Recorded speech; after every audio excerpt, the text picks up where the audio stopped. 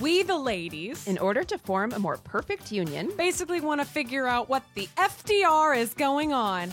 Presenting Let's Get Civical, hosted by me, Lizzie Stewart. And me, Arden Walentowski, a podcast where we break down politics and government structure. But in a super fun way. Every week, we will unpack how our country works. Or doesn't work. Looking at things like the First Amendment. What does that actually mean? Or the history of political parties. How in Lincoln's name did we get here? Or impeachment. How hasn't it happened yet? With incredible guests and lots of surprises. It's like being in your American government class, but with your best friends.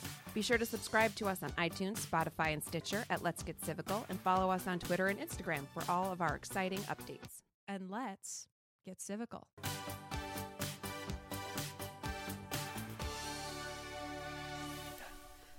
Hello. Hello. And welcome to Pop Tarts. I'm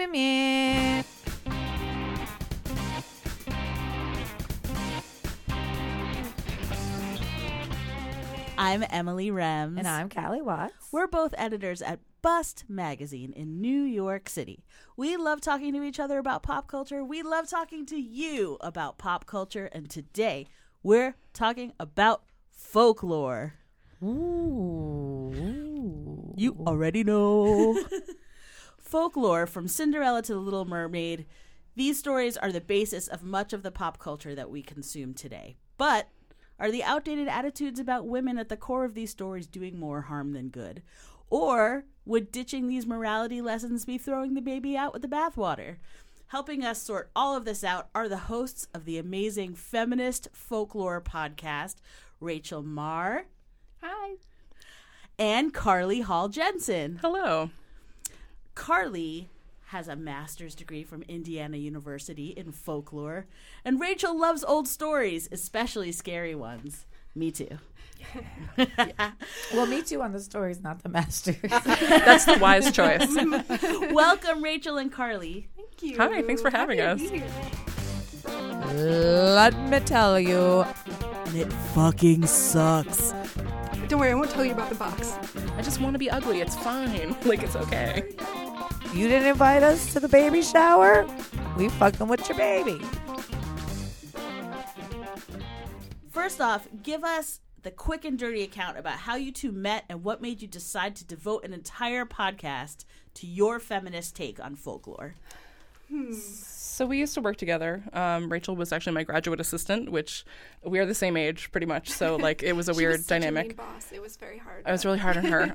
And then shortly, like right around the time you were graduating, she just kind of kept coming up and being like, let's do a podcast. Let's do this thing. You have a background in folklore. Like, let's talk about it. And so we sort of, like, my feeling is we kind of invented a podcast to continue our friendship and like have a reason to keep talking to each other. Yeah, and then people started listening and were like, wait, what? This is weird. Yeah, but I think it's something we both care about, and we're interested in how stories shape how we think about the world. So that's something that we're both like excited about talking about all the time. Yeah. You know, listening to your podcast, the takeaway for me is that as far as women are concerned, most folktales and fairy tales are trash. What is your argument for keeping these stories alive, both in retelling and in pop culture?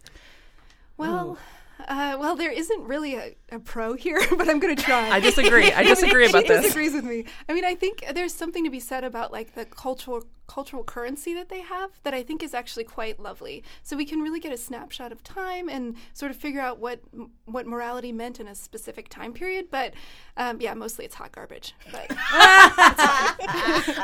I really don't agree with you about this though, because yes, I think almost every episode we're like, oh, this is depressing. I don't like this.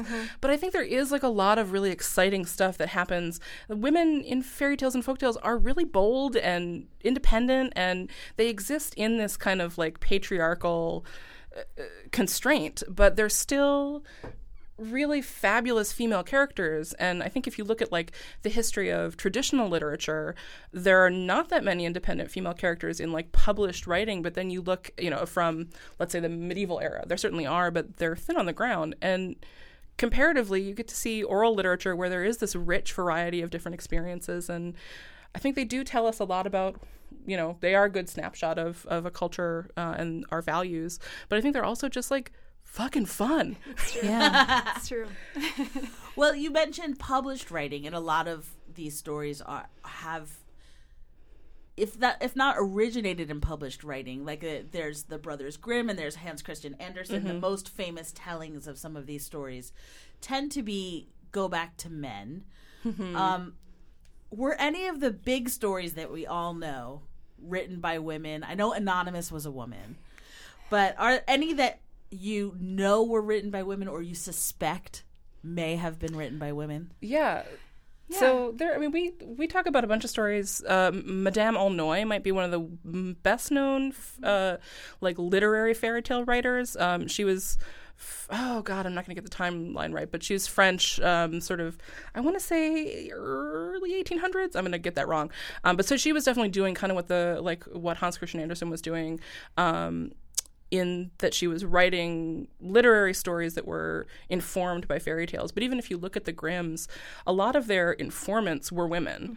So they were going out and like interviewing, and some of them were like people they knew, so it wasn't really like they were going out in the field exactly, but they were going and interviewing women, often peasant women, and recording their stories and then writing them down in print. And so like they are published by men, but they're told and circulated by women.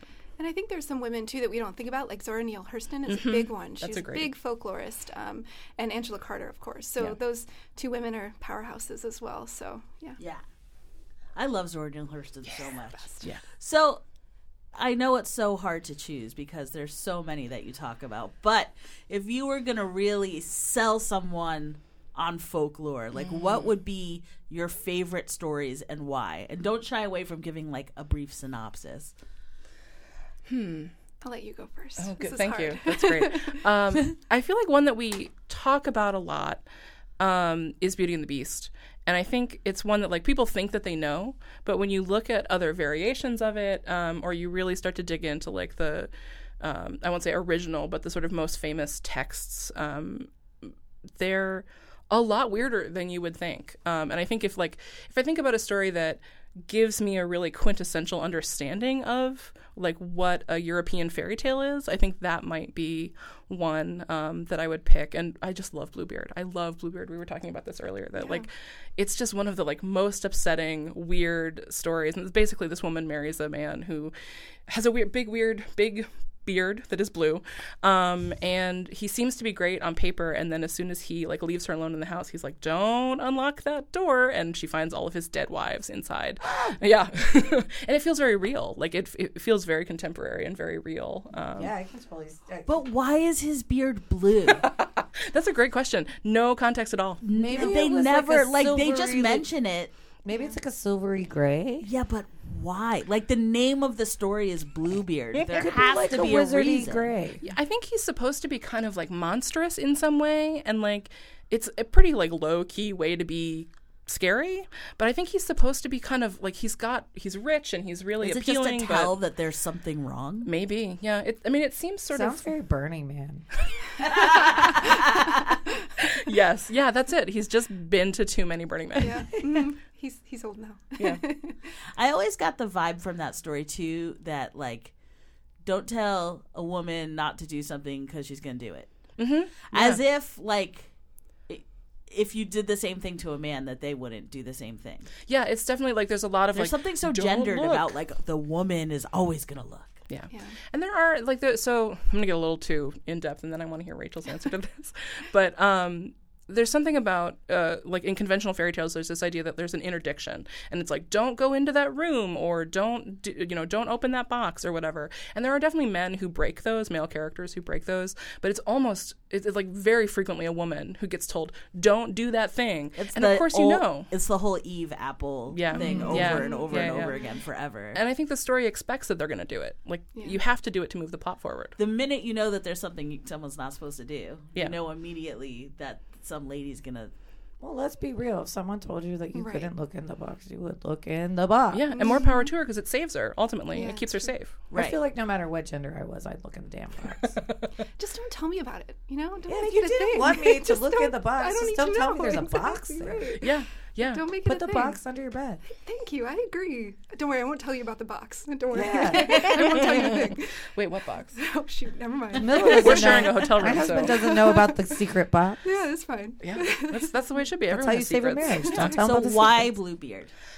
I think because it does feel real, and because it's so bonkers. Like, one of the things that I really love about fairy tales is that they don't, and we talk about this a lot on the show, that like they don't conform to conventional logic. And there's something about Bluebeard where it's like, of course she's going to open that box. Of course there's going to be this like extremely outsized consequence to this.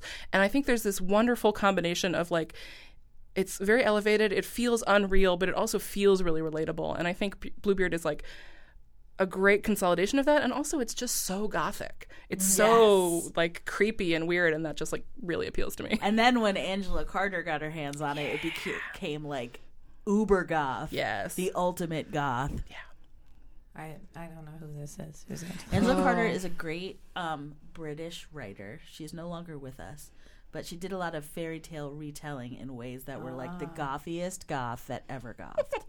Okay, so she's like the Morticia of fairy tales. Yeah, that's I'm sure. There's a great Neil Jordan adaptation of one of her stories that, like, if you want an entry point, the Company of Wolves is a great, like, very low budget, wonderful adaptation of one of her stories. I think it's on Amazon Prime. Like, it's a lot of fun. Nice. It is not, because I've tried to find it, but I've watched shards of it on YouTube, and I've hotly been trying to watch it for free for like a couple of years, but maybe it has showed up on Amazon Prime recently. I definitely watched it for free somewhere not that long ago. Okay. And it's just such a treasure. It's so good. Rachel, what's your fave?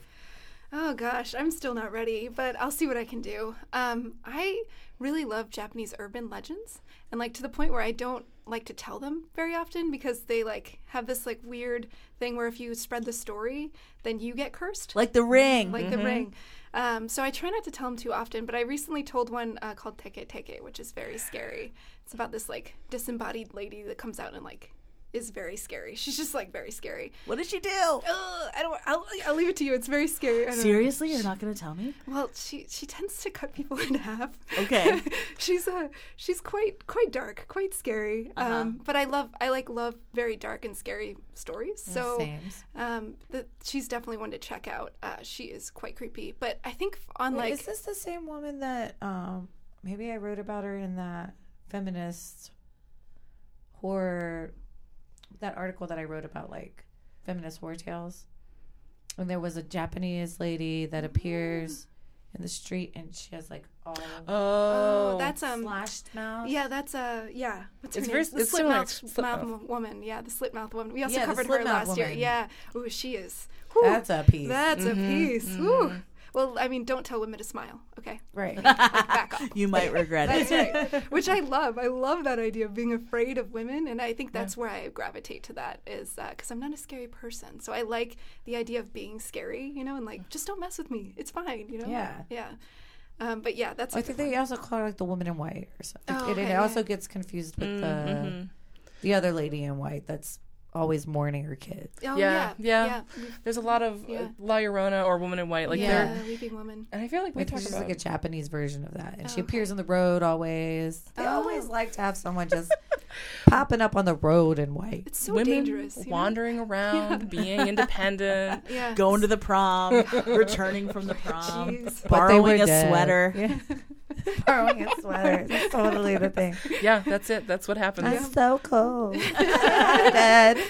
Riding in cars, all sorts of, like, there's very weird. I mean, we talk a lot about how scary characters are really fun. Yeah. Like, it's fun to be frightened by them. It's also fun to feel like women can be frightening. Yeah. But I think it's also interesting, like, what makes those women frightening. And so much of it is about vulnerability and victimhood. That, like, why is La Llorona frightening? Because, like, she killed her children out of grief, basically.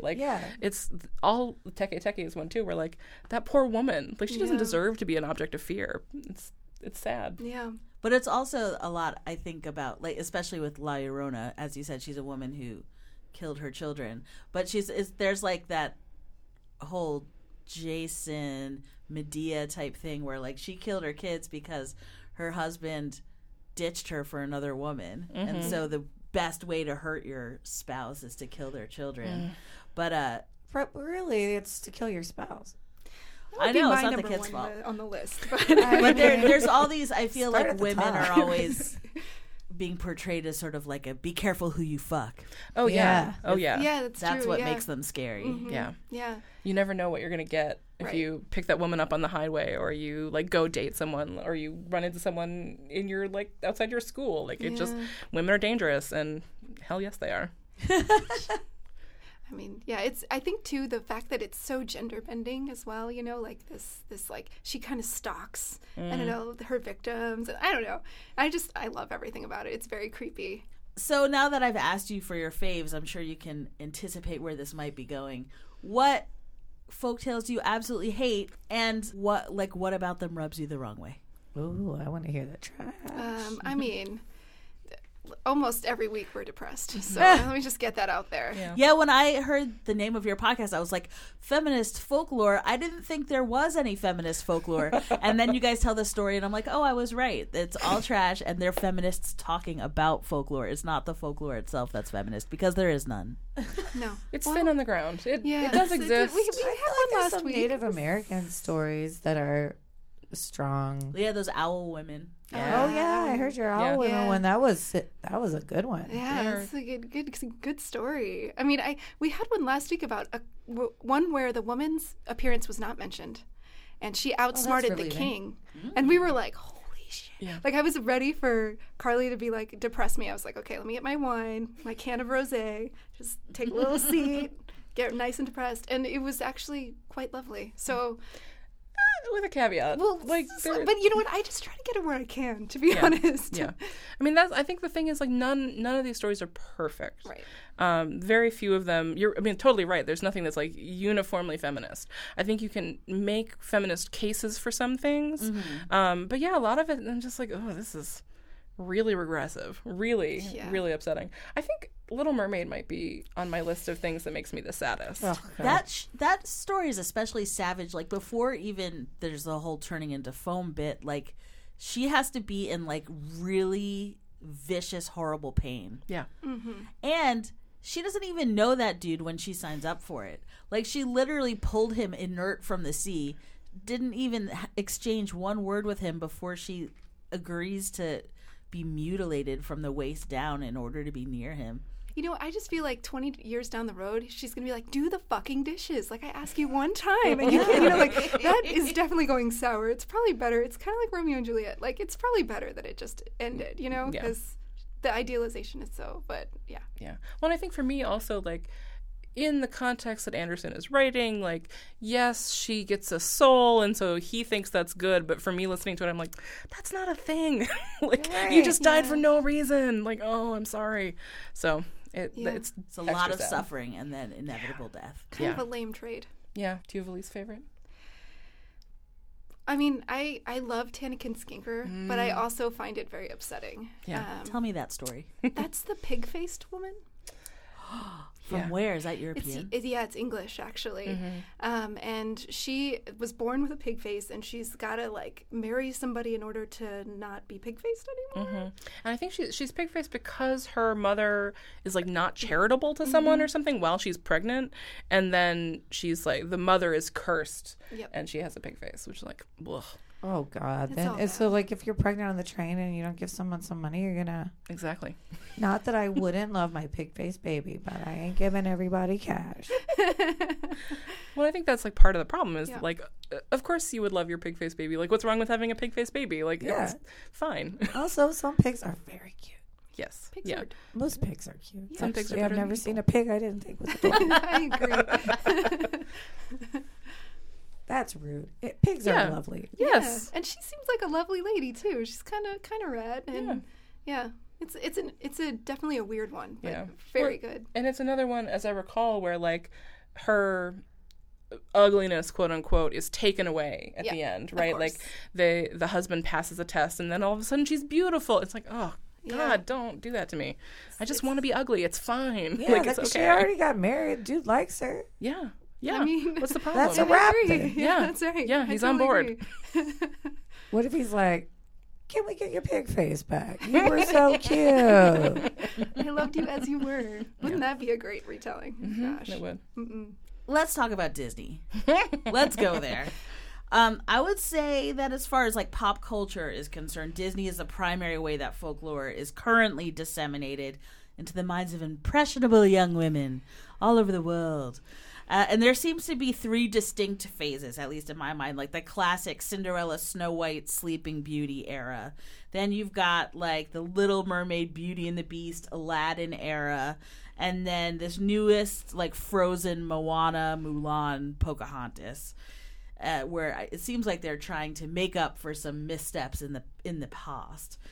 It seems to me like the storylines are getting better in terms of sexism and racism, but would you say there's still farther to go? Like, is there a progression towards feminism that you can see, or is it not enough? I think there's always more room for improvement there. And I'm not going to be able to cite this, but I remember someone looking at, like, comparing newer Disney films to older Disney films, and people often are like, well, Sleeping Beauty sleeps the whole time and she doesn't do anything. It's like, actually, sometimes if you look at like how many lines those characters have and how much agency they have in the story, some of the newer Disney films don't match up that well. Right. Like, they're still not that much better. So, I mean, I think there seem to be some like conscientious steps that Disney is making to like be more inclusive, but also, you know, it's not that much better. Mm-hmm. What can they do to make it better? What traditions can they mine to make folklore more equitable for everyone? I don't know. That's a really interesting question, because I don't know. It's interesting what Disney does is just kind of, I'm going to make a bunch of Disney people mad now. But I feel like what they do is just like pick and choose and kind of amalgamate things. Mm-hmm.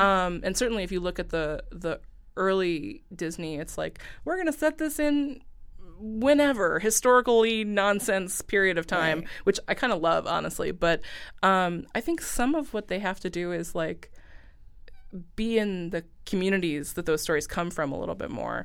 And I mean, I think like Moana is a good example where they're like trying to really think about that cultural context rather than just appropriating something into their own setting. So I think more stuff like that, more stuff of like hiring actors who are actually of the races of those characters to play those things, not just erasing those distinctions, because they do make a difference, particularly if like representation is a factor in this. Like, it's not just, I can't just pick up a story from somewhere else and tell it as if it's mine.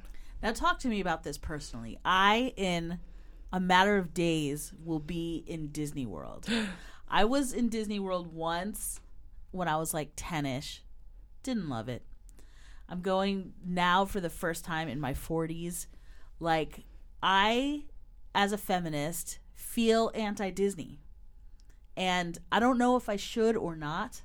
Tell me if me being cranky about being forced to go to Disney is appropriate. And if not, tell me how I can enjoy it as a cranky feminist. So I actually think, like, you know, I think questioning, like for me, whenever we talk, you know, she's the folklorist. I'm just like the lady on the side. I'm sorry, the what lady? The lady. It's on the resume. It's got a lot of E's in there. But, you know, I think what's made me more aware is, you know, just talking about the stories and realizing their shortcomings. And I think with that knowledge, you can enjoy the story. It's just you have to be aware that, you know, that women are being framed in a certain way, and really take it with a grain of salt. And I think put it into context too. Like, it's I like Disney. I enjoy Disney. I'm not the biggest Disney person, but I enjoy some of those movies a lot, and they're very nostalgic to me. But you have to put it in a context where you're reading other kinds of narratives and you're looking at women who do have agency over their own lives, or you're not just telling not just girls, but young people that that's the only way to be. I think that's the problem, is if Disney has a hegemony over everything, versus like, this is one way to tell a story and it's fun, but let's put it aside and also look at, you know, the real world. That's fair. But also, I love Melissa. What's the fucking Maleficent? Crazy hat wearing bitch. With you on that one. I love her, and I like Ursula from yeah. I mean, I live for the Little bad Mermaid. bitches. Yeah. So, I mean, I'm not always on the pretty lady that can't speak and gets kissed while she's sleeping side of the story. I like the mean ones. I like the angry ones. I like the sisters that are like oh, we're gonna come fuck you up. You didn't invite us to the baby shower. We fucking with your baby. Yeah. I love this. Be that as it may, Disney is also responsible for the princess industrial complex. And there's a lot of feminist moms out there who aren't super thrilled with how the whole, like, princess industry swallows up their daughters whether they want it to or not. Like, That's why you gotta encourage your kid to like the evil bitch. Like, does the princess always have to marry to be happy? Does the princess always have to be rescued? Does the princess always have to wear pink? I know that a lot of times, like, the princess trope sort of evolves over time, even in Disney, where, like, the princesses are, like, going into war or whatever, but they're still princesses secretly or whatever because you have to be rich to be happy. But also think about real princesses. They, like, their family's gonna get jacked if they don't get married. That's a reality. Those, if you're like a British royal and you don't get married, they got side-eye your ass right out of that cash. So I wouldn't really say that is something that's made up as much as that is taken from unfortunate reality. Well, and I think it feels real for a lot of women who aren't royals too. Like, I'm with you on, like, deep side eye for the, like, princess industrial complex for sure. I also, like, grew up as, like, deep girly girl, wouldn't wear pants, pink all the time. It was more Gem and the Holograms slanted than it was princesses, but princesses too. And eventually I started being critical of it, you know, and went on, like, a hard turn where I was like, I don't know about this, and then came back to it. And I think you can enjoy those things and not have to completely succumb to them. And I think as parent, like, I'm not a parent, but I think parents can encourage that sort of thing, and it is unavoidable. Like, your children are going to be exposed to that stuff no matter what you do. But I think part of the reason that it is so appealing is that it does have some real feeling currency that, like, even if I'm not a royal, there's social pressure on me all the time to say I have to be beautiful, I have to be a princess, I have to be, you know, birds doing my hair up or whatever. And I think we have to be skeptical of that, but I think it also expresses real pressures that, like, you know, maybe it's not that a wicked witch is going to turn me into a mushroom or something if I don't get married, but I'm going to face social stigma, and we feel those pressures all the time. And I think part of, like, yeah, these fairy tales that we tell tend to sort of have these problematic lessons, quote unquote, but, like, sometimes that's a reflection of the culture and not a shaping of the culture. And so it still feels like that's telling me something about how to navigate the world as a woman, because I have to be warned about those things too. I have to understand how that works, and that someone is going to judge me for being not conventionally attractive. Like, I don't have to validate that belief, but I should know that it exists in the world and think about different ways to negotiate it. Absolutely. Now, as listeners of this podcast, you know that I always ask our guests if they're feminists. But I feel like since the name of your podcast is Feminist Folklore, I probably don't have to ask you if you are a feminist. I will ask you, however, that after all of this folklore that you two have consumed, has diving into this world of folklore changed your feminism? Has your feminism evolved as a result of consuming and deconstructing all of these stories? Yeah, I think it just makes me personally more aware, like aware of things that I'm being told, and then it gives me the space to question that. I think that's really what the folklore has given me. The folklore we talk about has definitely given me that kind of thought process. So it's been kind of good. Yeah. And I think, so I did a master's degree in folklore, and, like, I'm not, like, I know I have friends who are, like, PhDs and are doing field work and are very professional academic folklorists, so I'm not that at all. But I think the thing that degree did for me was to think about how other people see the world. And that, I think, is the thing that, like, that should be basic knowledge, but I think it really shifted my paradigm and made me think about the world in a different way, not just about what I take from a situation, but how people in that situation describe their lives. And I think that was really a game-changing aspect of my feminism, and I think, like, really related to a lot of the kind of recent discourse about intersectional feminism is to say, look, this is not just about my view on this, but also about how people in that context view their lives and the interconnection there. So I think that this show is definitely an opportunity for me to keep honing that and keep thinking about not just what I think about the world, but how other people see it too. The more folklore I read, the more I feel like I have a deeper sort of bedrock understanding on how just like hanging out in the world and enjoying entertainment, I'm being manipulated into like getting a sense of how I'm supposed to act. Yeah. That there's just like a lot of prescriptive stuff that's so old that comes from like these ancient stories that's in so much of the media that we consume, that it's hard not to get sort of in a twist about it. Like, why can't I just enjoy my entertainment without feeling like I'm being manipulated? But that's how I feel like my feminism interacts with folklore. When I see it doing its dirty business during my off hours when I'm trying to max and relax. You know what I'm saying? Yeah. Why can't we just have nice things? Yeah, why can't we have nice things? Speaking of which, we're going to take a short break, and then we're going to talk about this very thing. I'm going to ask our lovely guests, Rachel and Carly. I'm going to ask Callie, and hopefully you guys will all ask me, what you watching? Before we get back to the show, I want to tell you about our new sponsor, Wolfie Vibes Publicity.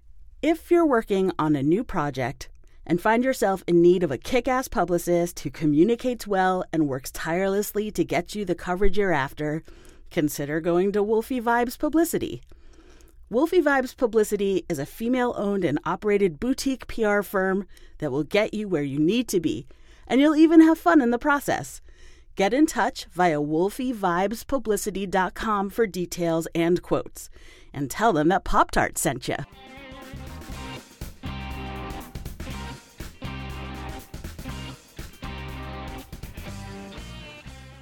And we're back. Hey. This is the part of the show where I ask everyone what you're watching. And when I say what you're watching, it is a broad question. It means books, TV, music videos, podcasts, anything that you can possibly engage in pop culturally. We want to know. Let's start with Rachel. Ooh, I don't know. This is kind of embarrassing, but I'm going to go for it. Go for it. I watch Vanderpump Rules quite religiously. I've heard that it's better than its originator. Do you agree? Yes, I would agree. It's very, very good. There's a lot of interwoven stories, and it's quite upsetting, but very good, I have to say. And they're terrible to each other? Is this a family of rich people? Yeah, well, no, they all work at the same like restaurant, and it's a Oh my god, I thought this was like a Kardashians of some. Well, it's a spin-off of Real Housewives of Beverly Hills. One of the Real Housewives of Beverly Hills has a restaurant. Lisa Vanderpump. So it's her rules. Yeah. But she just makes cameos in the show. Oh, Little she sets the cameos. rules and doesn't even touch. I mean, she doesn't need to. to. She's Lisa. I mean, She has a young staff who are terrible to each other. Yeah, and it's fun to watch. So this is like the tea that people want to watch if they're in the service industry. They're like, I relate. Come home after waitressing and you're like, yeah, I'm good. I'd give my boss the shit about that too. I totally get it. Okay.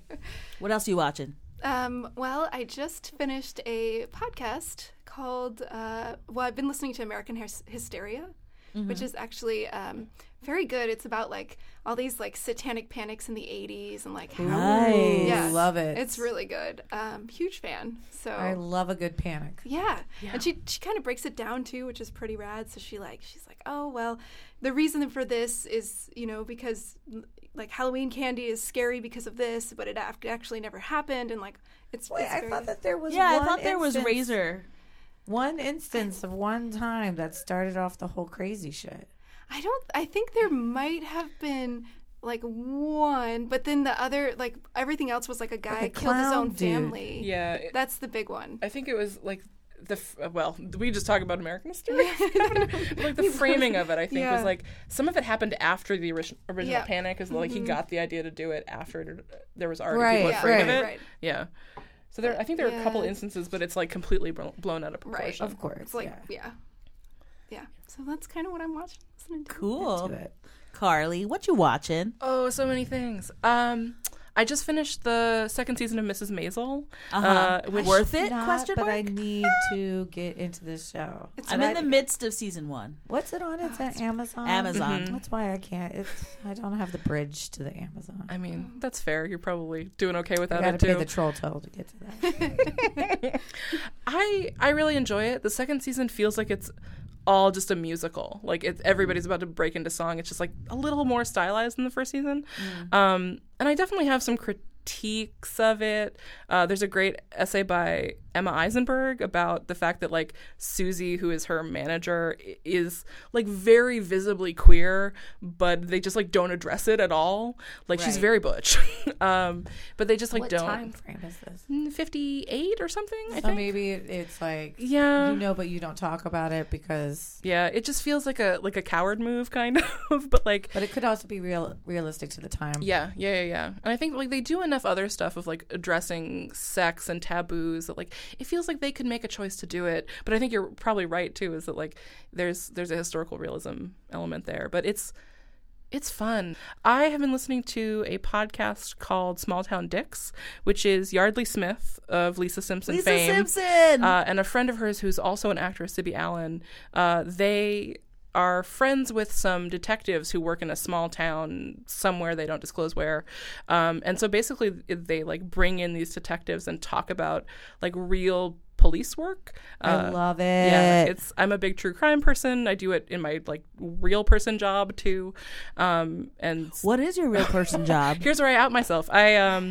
I work for a subscription box company called Hunt-A-Killer, which you've probably heard if you listen to. Oh, yeah. It's like podcasts. a game. Yeah. So it's like an immersive murder mystery game. Oh, God, I love this. It's really fun. And I'm not biased at all about that.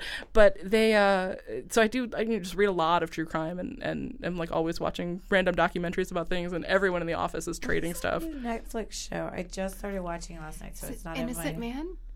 Yes, I'm addicted. You were telling Oh me. my Yeah. God, I just What is Innocent Man? Oh, It's on Netflix, and it's like, it's weird. It's like a couple of different murders, but there were two of them, and this was before DNA evidence, and they got what they think is false confessions from them, because one of them definitely has a low IQ, and the other guy, I don't know. I think he was telling like a dream, and Yeah. they Oh. played that for the jury or something. Oh, my God. It was really bad. It's really crazy. And then they finally get to like hair forensics and like things like that. And they debate like how good that is, and then if that's worth even shit, because they thought that they were perhaps pube hairs, but they were really dog hairs. It was just. It's a voyage. It is a beautiful voyage. Mm-hmm. And then the other murder was. They're weaving these two different things together. I Yeah. just started. Yeah, because on I haven't quite gotten there yet. I haven't gotten to that part, but yeah, they're I like. was very stoned by the Yeah. time I got to this part, so it's very foggy the last couple episodes I watched. But it is really riveting. It is. Yeah, it's really good. Yeah, Highly that's recommend. Next on my list, I think. So yeah, Small Town Dicks is great. It feels like Law and Order, but like real. Chung chung. Exactly. Which I live for. Yeah. What else have you been watching, Callie? Let me tell you. I want to kiki with you about Dumpling, which I did I not need like. to talk to you about Dumpling. Dumplin'. I understand that you didn't like it. Say your piece, and then I will say mine. All right, well. I thought this was going to be about Dolly Parton. It wasn't not about Dolly Parton. Oh, it was not about Dolly Parton. And I Have kept- either of our guests seen Dumplin'? Not yet, Yeah. but I did read a really good article about it, so I'm very curious to hear. Okay. I had to cleanse my palate with the Boulay Brothers. It was too cheesy. It was too predictable. Also, there's like, so it's a plus size. Well, how old is she in this? She's a teen. She's a teen. Jennifer Aniston's daughter, and Jennifer Aniston was like the reigning, like Pageant queen. But they never address the fact that these teens are gonna be in a bathing suit contest. So they're all focused on talents and stuff. And I was like, they just gonna throw a teenage talent contest, and everybody in the town is a sold out teenage teenage beauty pageant. Who are these random people going to see it? Teens in bathing suits. Shouldn't they all be arrested? Small town America. You know, we don't know what goes on there. I was like, why do we know about this town? Like, why? And there's this random goth girl. You never know why she's angsty. They just, oh, she's wearing combat boots. She's mad. And then they never explain that. I was just like, when something can happen, I thought like a drag queen was going to be the ghost of Dolly Parton and come like shine some light. Or I thought maybe the aunt was gonna turn out that she had been was doing drag. Something. It was just so basic. I'm gonna say I want to see that movie. Me too. Me too. My friend Big James was over at my house visiting, and I was like, "Hey, you want to watch this Dolly Parton movie?" He was like, "Yeah." And then halfway through, we were just like, "Want to go get some dumplings at the cart?" This is so boring. Instead of dumpling, we just paused it. We got dumplings. We're eating the dumplings, and we're like, "You think there's going to be a big reveal?" I don't think there's going to be a big reveal. Right. There was not a big reveal. But if I could interject, please, as a woman of size. He was a man of size, and he still thought it was trash. I understand, but from my perspective, I will tell you that representation is very important to me. And, you know, I've already gushed about how Ricki Lake changed my life in Hairspray. And even in Hairspray, she was the only plus-size person in that whole movie. But did you see the movie that except this for Divine. actress was in before, which was way better, I thought? The one where she was the rapper? Right. You're talking about Danielle McDonald. Yes. Now, that movie I really liked. Right. But what I want to tell you is that this particular film, it didn't have, like, fat girl as monolith. Like, this is the one fat girl and this is what she's about. Like, there were a range of plus size women to root for. There was the awesome aunt, and then there was the Christian girl who was in the contest, and then there was Danielle McDonald who was Dumplin'. There were like different plus size girls with different motivations and different hopes and dreams and feelings. And I didn't just have one to watch. I had 3, and I was like, hooray. I get that. But I wish they'd put more story behind the great characters that they understand. could have had. The other thing that I really appreciated seeing on screen, which you don't see very often, especially in a way that was so straightforward, is I'm going to tell you all out there in the world a little secret.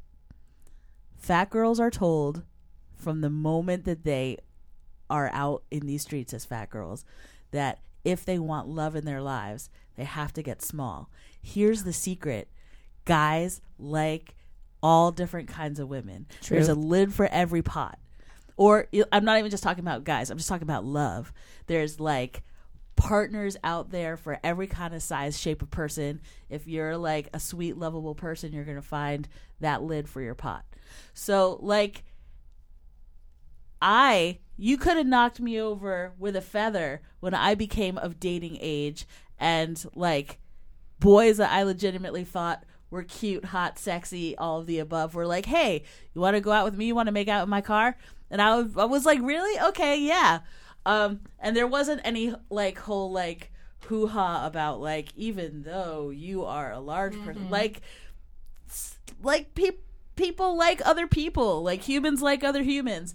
And I really appreciated that there wasn't any kind of like weird mystery of like, why does the hot guy at the restaurant like Danielle McDonald? Like he just does. And she has to get over her fucking self and her own programming to accept the love that is coming her way, because she's so mind fucked about it. She's the one who's, well, she's not cock blocking herself, she's cunt stunting herself.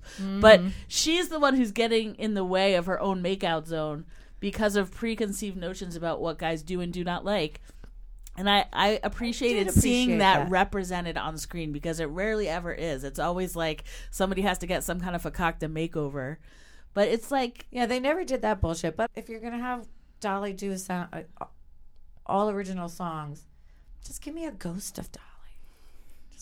A Susan. Yeah. I saw that Making of a Meme show. I saw that too. You know, on Netflix. I love my boo Fat Jew. Yeah, but sometimes he calls himself Fat Jewish, and I have trouble with that syntax. I should text him and see why he's doing that. I'll get us the answers. But I know that Erica we work with was like, he's canceled because he stole all the jokes. But I think his apology on that show and his like reasoning about how the internet like that was all just brewing, and then he went back and recredited all the jokes to people. I think that's how you fuck up and then fix your life. Mm-hmm. And I fucking love his unicorn hair. I just loved seeing him.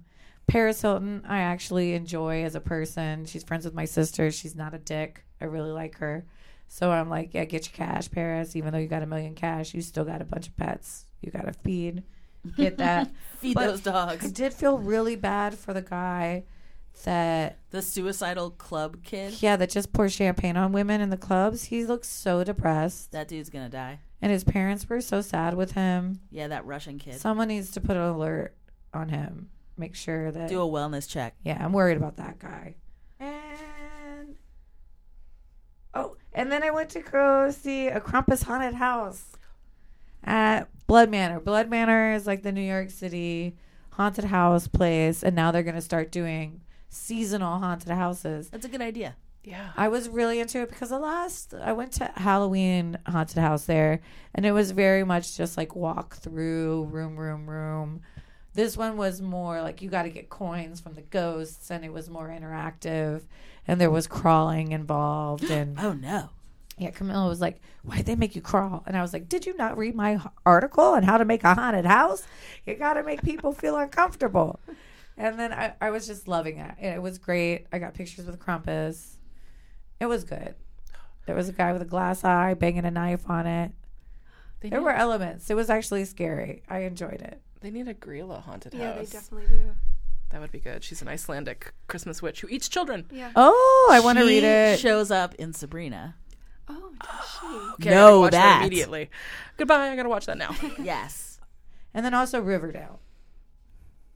Riverdale Those bitches is on wild. all the drugs. They do all the drugs in Riverdale. They are on all the drugs. I have a lot of questions about these children's upbringing.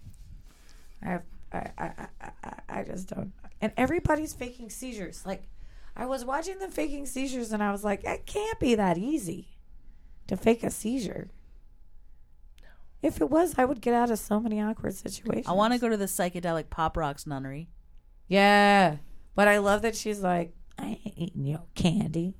And then the other girl's like, you got to eat the candy because it's drugs. Like, that whole scene was just everything about it. And that they were all so doped up they thought a statue was real. I have done a lot of drugs, man, but I have never been... I mean, I've thought a statue was crazy, but I haven't talked to a statue for like 4 days and been like, he a god, he comes and hangs out. Because you eventually don't take the drugs, and in the morning you're like, oh, did you remember that statue got crazy? You still know that it was a statue. I don't think these writers have ever done drugs, and I don't know why they keep making the kids do the drugs. That sounds right to me. I don't think the Riverdale writers have ever also been teenagers. Right? Yeah. I love Riverdale, but... Like, you're on the Jingly Jam, and then you're on the Pop Rocks, and nobody goes into, like... Nobody has to, like, deal with going off the... What was the Jingly? Jingle Jangle, and then nobody withdrew off of the Jingle Jangle before they hit the fizzle Yeah, rocks. nobody's doing withdrawals. Nobody's, like... God bless that sentence. Totally. I got some serious, but I still love it, and I love the character Jellybean, that she's taking no sass. Archie's... Or, no, what's his face? Jughead's sister. Jughead's sister. I like that character. But the drug thing, it's like... Do a drug and then write a thing. Come back to me after you... I have no doubt that the eaten a writers mushroom. of Riverdale do drugs. You think they've done drugs? Yes. I think if you're looking for realism in Riverdale, you may be Look looking in the wrong elsewhere. place. I know, but I mean, I just at least want, like, some tabble of logic. No, I don't know what I want in Riverdale. I don't know what I want. What have you been watching? I'm so glad you asked. You know what? A lot of what I've been watching, you've already covered. We have covered together mutually. However, there are just two brief things I want to mention. For other members of the tribe, such as myself, if you haven't seen the Nailed It holiday season on Netflix, they do a very, very excellent Hanukkah episode with cake decorator Sylvia Weinstock. It's So I not to be haven't missed. seen Nailed It. Oh, wait. I think maybe I saw... Is this where people... Who can't bake try to recreate beautiful cakes. I did see one of these. Yes. And it was hilarious. It's good. I saw one where they were making nativity scenes. Mm-hmm. Yeah, that's during the holiday seas. And the last thing I want to tell you really quick is that my show for self-soothing these days is called The Curse of Oak Island, but I call it Mystery Hole. I want to go to there. Yeah, I know. So it's this History Channel show that's now on Hulu, and it's about this island off of the coast of Nova Scotia that's been attracting treasure hunters for 200 years because there's so many rumors about it. There's people that say that it's a place where pirates have buried treasure. There's people who believe that there's a secret stash of holy relics that the Knights Templar buried there.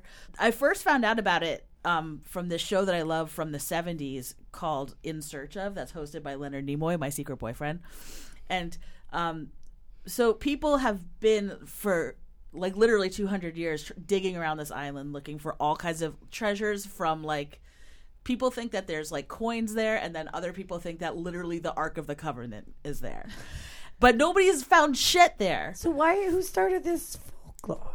Because there's a mystery hole. There's just a hole, and everybody's like, there must be something in it. There was rumors, and then some dudes 200 years ago started digging, and they found like planks and platforms and irrigation ducts that are like booby traps that flood the mystery hole if someone gets too close to the mystery hole. There are multiple mystery holes now, but there's one main one. And these dudes have there's this show that's... So it's like the Goonies? Yes, but they haven't found the treasure yet. And it's been going on for 5 seasons of these guys pouring millions of dollars into like electronic resonance equipment and sonar and like echolocators and just giant claw cranes digging the shit out of this island and doing like trying to drain an entire swamp off the coast of... It's a crazy show, and it's like so soothing to just watch all these men dig and dig and dig and dig and like occasionally find a coin, but mostly just find fucking dirt. And I just lay on the couch and I watch these men like running around and digging, and I'm so relaxed while they just get real messy in the mystery hole and are thwarted at every turn. Sounds amazing. You have to watch it. It's called The Curse of Oak Island. It's on Hulu right now. You can just watch it all. And that, my friends, is what I have been watching. I want to thank our producer, Rachel Withers, the greatest producer of all. And, of course, our pals, Lally and Marv, Jacob and Roman at 300 Entertainment, and our girl gang at Bust Magazine, and our beautiful guests. Thank you so much for coming, you guys. You're the greatest. Thank you. This has been wonderful. Thank you so much. You can find me on Twitter at Emily Rems. You cannot find Callie on Twitter. Ghost. Don't try it. How about you guys? How can people find you? Oh, this is my specialty. You can find us on Twitter at FemlorePod. You can also find us on Instagram at Feminist Folklore Podcast. You can find us on the web at feministfolklore.com, and you can email us at feministfolklorepodcast@gmail.com. So many ways. You can email us, too. You can email me at emilyrems@bus.com. Can people email you, Callie? CallieW@bus.com. That's right. And you can learn more about this show at bus.com/Pop-Tarts. Finally, please rate and review this podcast on Apple Podcasts. We don't want to be something that's hidden so far down in the depths of the mystery hole that it takes 200 years for anybody to discover us. We are imminently discoverable on iTunes, but nobody will discover us if you don't rate and review us. That's how the iTunes charts works. Right, friends? It is. It is. So please, don't leave us at the bottom of the mystery hole. Rate and review us on Apple Podcasts. It really helps us get the word out, and we super duper appreciate it. Until next time, mwah!